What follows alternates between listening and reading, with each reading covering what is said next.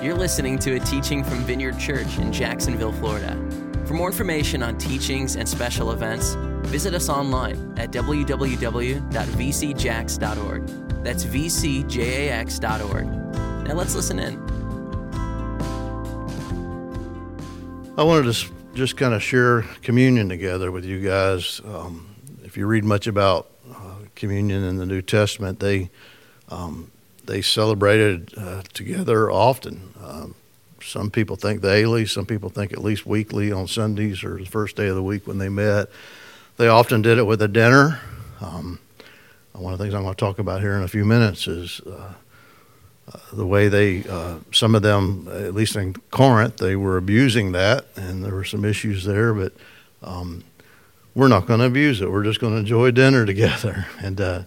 But it's a time, actually the word Eucharist, the Greek, the root word of that is the whole idea of being thankful, of thankfulness. And to me, Thanksgiving is it's always been one of my favorite holidays. I love Thanksgiving. It's just a time to eat together and hang out with family and friends, and you don't have all the stuff sometimes that goes along with Christmas, and it's just a time to hang out. So I bless you guys and love you guys. The Apostle Paul in Corinthians, I'm going to read first this passage out of the Amplified. It's 1 Corinthians 10:16, then I want to read it out of the New Living Translation. It says this: "The cup of blessing of wine at the Lord's Supper, upon which we ask God's blessing, does it not mean that in drinking it we participate in and share a fellowship, a communion, in the blood of Christ, the Messiah? The bread which we break, does it not mean that in eating it we participate in and share a fellowship, a communion, in the body of Christ?" The New Living Translation says this: "When we bless the cup at the Lord's table, aren't we sharing in the blood of Christ? And when we break the bread, aren't we sharing in the body of Christ?"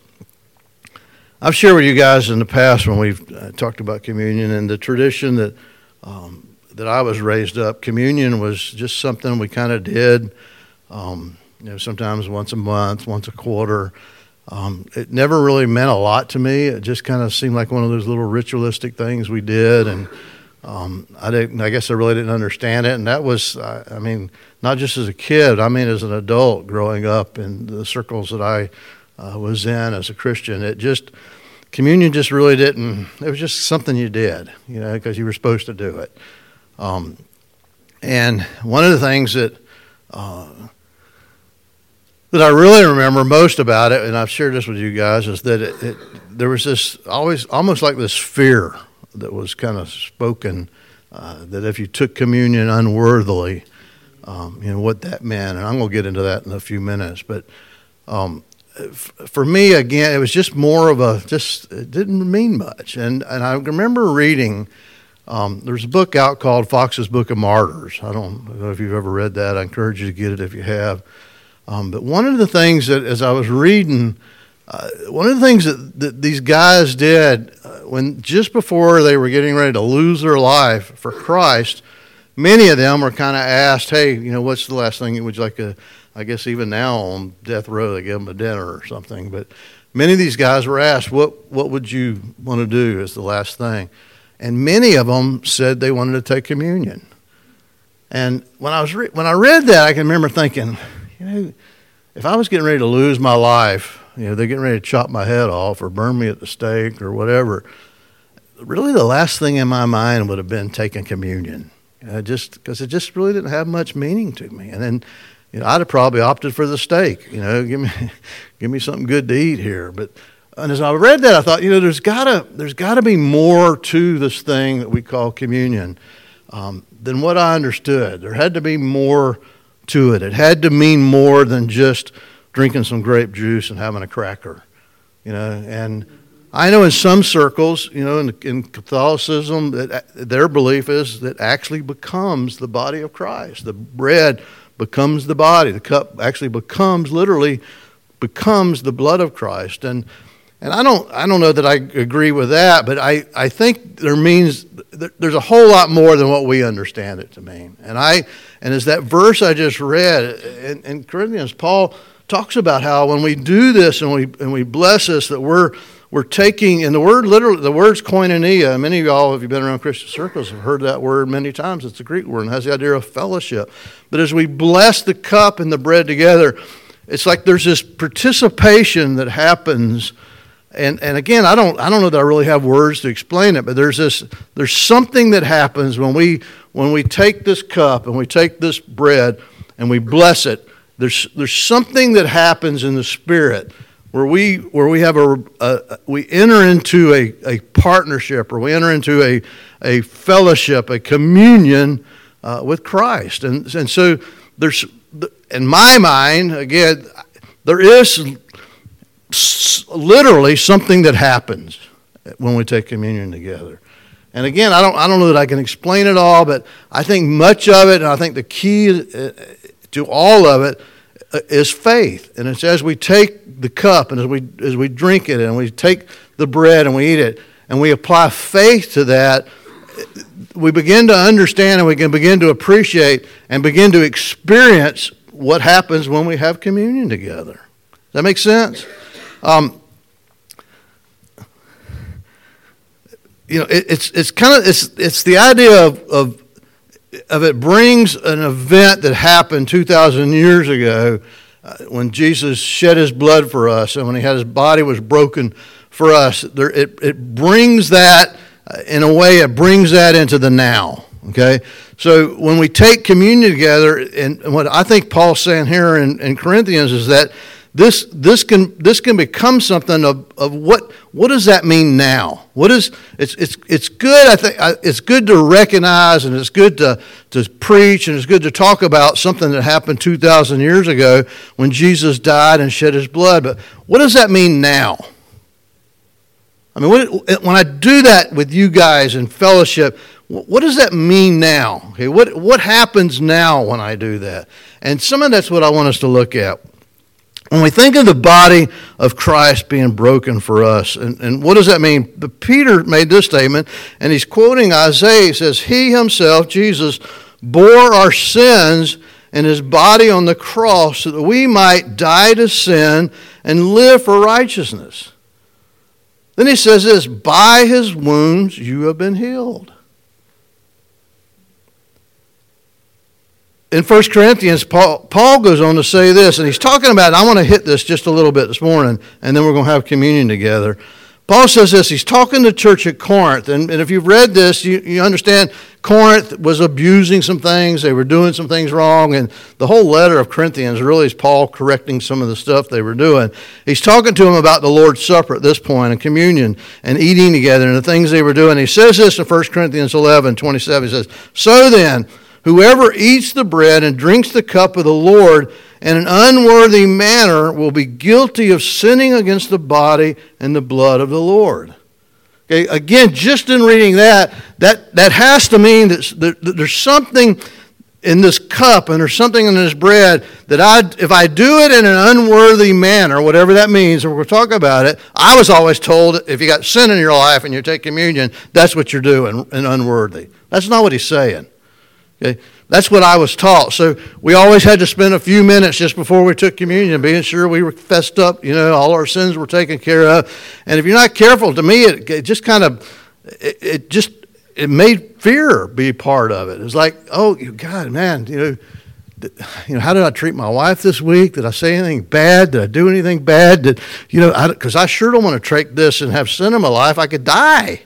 I mean, that's a great way to start off communion. Hey, guys, let's have communion together. Be sure you're right, because you could die right here if you do this wrong. That's not what it's saying. But that's the way it was taught to me. Everyone ought to examine yourself. Yes, you examine yourself. You look before they eat and drink of the bread, but you're examining to see if you're doing this in a worthy manner, whatever that means we're going to look at. For those who eat, and here's my point on this verse, those who eat and drink without discerning the body of Christ, without discerning, eat and drink judgment on themselves. That is why many are among you are weak and sick, and a number of you have actually fallen asleep. That means died. They died by taking communion without discerning the Lord's body and doing it unworthily. That sounds pretty serious to me. And one of my points is this. If taking communion in an unworthy manner can cause somebody to get sick and die, is it okay to believe that taking it in a worthy manner could have just the opposite effect? Let's try that again. If doing it in an unworthy manner, and we're going to get into what that is. If doing it in an unworthy manner can cause somebody to get sick, I mean, that's pretty serious. Just, it's more than grape juice and a cracker. You with me? If taking grape juice and a cracker, I guess it could be spoiled or something and make you sick, but you're with me. If taking it in an unworthy manner can cause me to get sick or maybe even die, can taking it in a worthy manner bring health and bring healing and bring just the opposite, life? Yeah. Now that's a good answer. Man, I'm glad y'all caught on so quick. You see, again, what was taught to me being unworthy meant you're doing this because you have sin in your life. I've actually seen people, and this is just in recent years, I've seen people, when you pass the communion cup, would pass on taking communion. You know why? Because they had sin in their life, and they were afraid to take it with sin in their life. Now, we just got through reading about the death of Jesus and how his death, he took on our sin so we could become the righteousness of Christ. How do you take this in the worthy manner? You're worthy because of what Jesus has done in you. You with me? I can't live good enough this week to take the cup and the bread in a worthy manner. I can't do enough good stuff. I cannot stop doing enough bad stuff to take it in a worthy manner. The way I take it in a worthy manner is I understand and I've received by faith and I've given my life to Jesus, and now he has taken my sin. How much of my sin? Every bit of it. The past, the present, and the future. He took all of my sin. It was nailed to the cross with him. So he took my sin on himself so I could become the righteousness of Christ. So now I am righteous. You could just start calling me Saint Bob.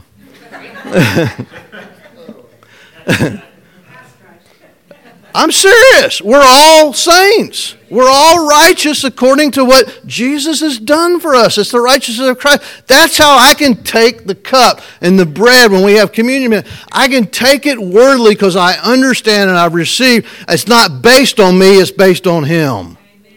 And because it's based on him, and here's the key, okay, listen to me. Here's what the Corinthians weren't doing.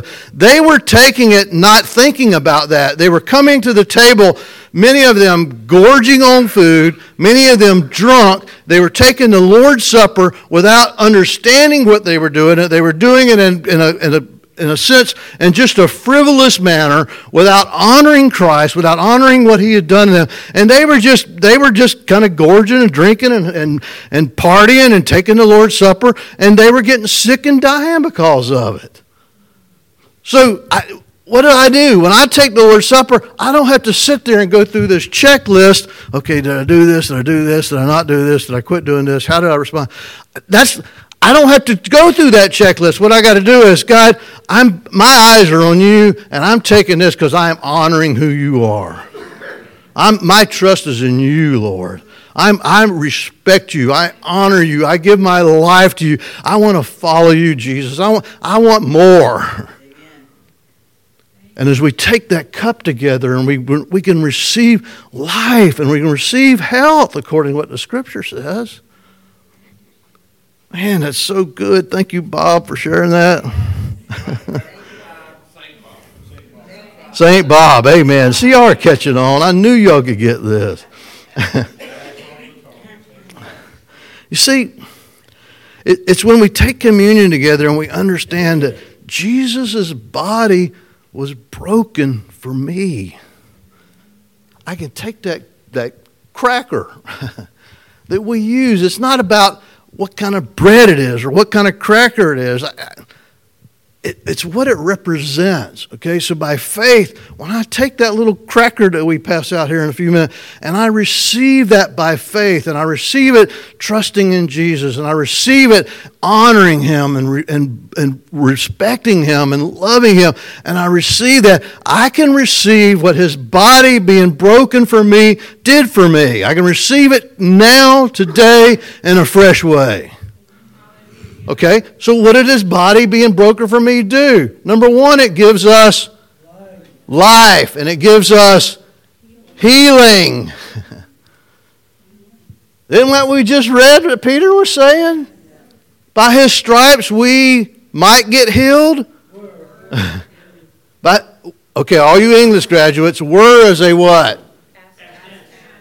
Past tense. By His stripes we were healed, which means by His stripes we are still healed. So when I receive that bread, and we do this weekly, guys, you know why we do it weekly? Not because it's just some ritual. It's because what we get from it. Why the heck would you not? It ought to make you want to do it every day. When we begin to understand the life and the health and what we receive from that, when we receive it and we do it in the way God wants us to do it, we can get life from taking communion. We can get health from taking communion. We receive it by faith and receive what He's done. What did His blood being shed for us do? It took care of our what? Number one, it took care of our sin. Number two, He's resurrected in life. He died and He rose again. His resurrection gave us life. In fact, there's Ephesians we used to study a while back that eventually we're going to get back to because we only got through 3 chapters. Maybe that'll be in year 2030. We're getting there. One of these days we're going to go back. I'm going to have to, when we do start back in Ephesians, I'm going to have to start all over again, though, right? Huh? I mean, we can't just jump right into chapter 4. We're going to have to go through the first 3 chapters again because I know every one of y'all have memorized it by heart and are just walking in it daily. So you might need a little short memory. Anyway, where did I go? How did I go down that path? How do I do this by faith? By faith, I take that bread or that cracker, and I just by faith I use that thing as an object of my faith. Okay? Now, what does that mean? All through Scripture, you'll see there were literally things, objects that people attached faith to, and something happened, and many of them were healed. How about Paul's handkerchief? Y'all remember reading that in the New Testament? How about over here? Y'all remember reading that in the New Testament? Y'all do read the Bible on this side, right? His handkerchief. Now, was there anything holy? Or probably not. Hopefully, it wasn't a used handkerchief. Was there anything spiritual about the handkerchief? No. What did they do? It became like an object of faith. When his handkerchief was passed around, when he wasn't there, people could trust and believe, and they put faith that they were going to get healed, and they did. How about Peter's shadow? How about this one? The hem of Jesus' garment. Yeah. Is there anything spiritual about the hem of Jesus' garment? Yes. Well, there is in the sense of what their faith was, and they trusted in Jesus. Remember the woman with the issue of blood? She said, if I could just touch Him. And there's another passage in there that says that many people were healed just by touching His garment. Amen. How about remember Elijah? I think I always get these messed up. It was Elisha who was dead, right? There it is up there. Remember Elisha? He was dead and buried, and it was one of the guys that died, and they threw him in on top of his buried bones, and what happened? The dude came back to life. That's pretty significant. How about the serpent of brass? In the Old Testament, they held up everybody that did what with that serpent of brass? Everybody that looked at it got what? Healed. The river Jordan heals Naaman. I already talked about the hem of his garment. Have we covered everything else? Elijah used his mantle to separate the waters. Again, it's It's an object of faith. Sometimes when we pray for people, we've been taught this and learned this, when we pray for people, maybe they've got something going on with the leg. One of the things we do after we pray for them, we encourage them to walk. Try it. Just step it out. Do it.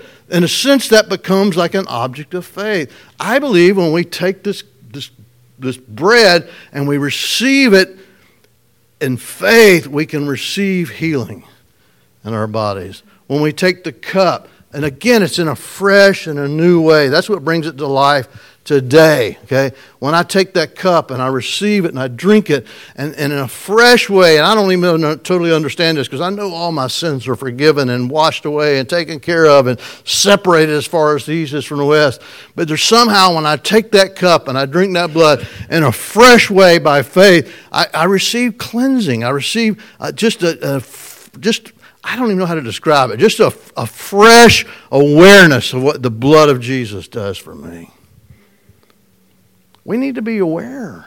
We need to be reminded of these things. That's one of the reasons we do that. It's a reminder of what Christ has done for us. In fact, I think I remember somewhere Jesus saying, remember me when you're doing this.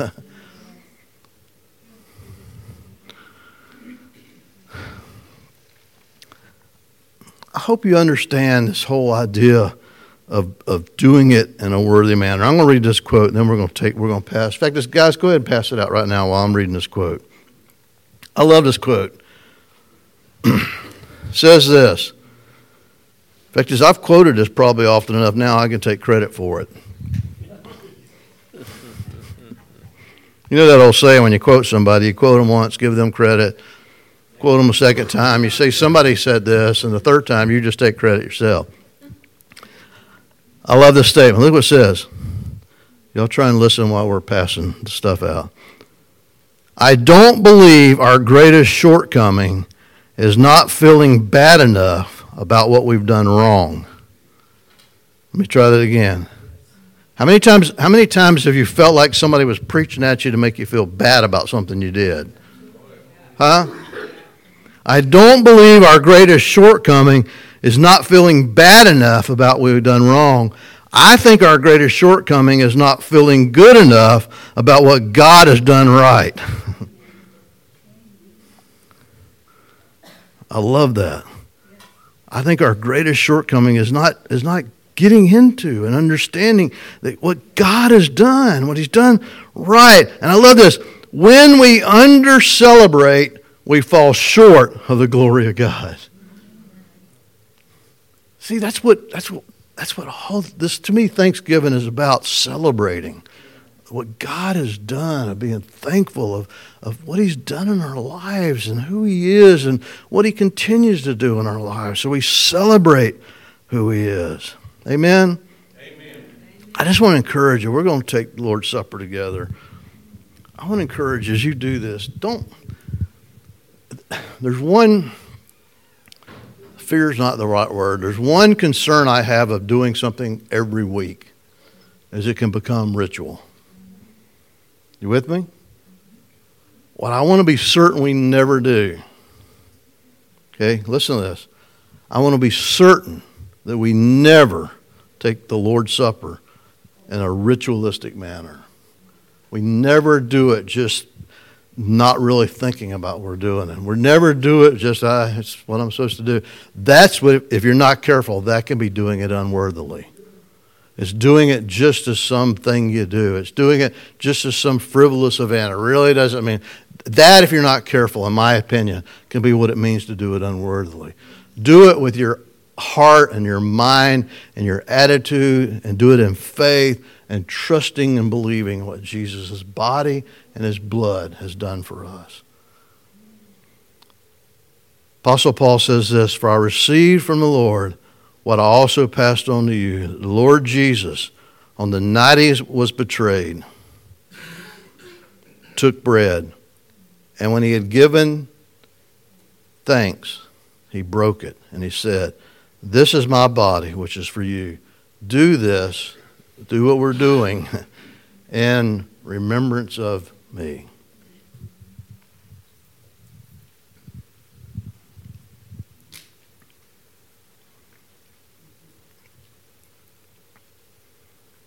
Thank Thank you, Lord. In the same way, after supper, he took the cup, saying, "This cup is the new covenant in my blood. Do this whenever you drink it in remembrance of me. For whenever you eat this bread and drink this cup, you proclaim the Lord's death until he comes." Thank you, Lord. Father, we thank you, Lord. Thank you for life. Thank you that you loved us so much. That your word says that while we were yet sinners, Christ came and died for us to give us life. Your word said that you loved us so much that you sent your only Son to come and give his life for us. So, Dad, we thank you, Lord. Thank you for life. Thank you for saving us, Lord. Thank you for opening our eyes to see truth, for opening our hearts to receive truth, Lord. And Jesus, thank you for your body that was broken for us, Lord. Thank you that your word says that by your stripes we have been healed. And that was a fulfillment itself of prophecy. And so, Dad, we just receive in our bodies. I just encourage you right now, if there's something going on in your body, you just by faith, just receive healing in Jesus' name. Lord, we receive healing. We receive health. We receive wholeness in our bodies in Jesus' name, Lord. And thank you for shedding your blood for us. Thank you for taking care of this sin problem in our lives. Lord, thank you for not only cleansing us and forgiving us, but thank you, Dad, for giving us a whole new nature. Lord, we now have a new heart, a new nature, that we now have the righteousness of Christ abiding in and living in us, Lord. So thank you, Jesus, that you let your blood be poured out on our behalf. Lord. Hallelujah. We bless you, Lord. Thank you, Dad. Well, amen. You've been listening to a teaching from Vineyard Church. For more information on teachings and special events, visit us online at www.vcjax.org. That's vcjax.org.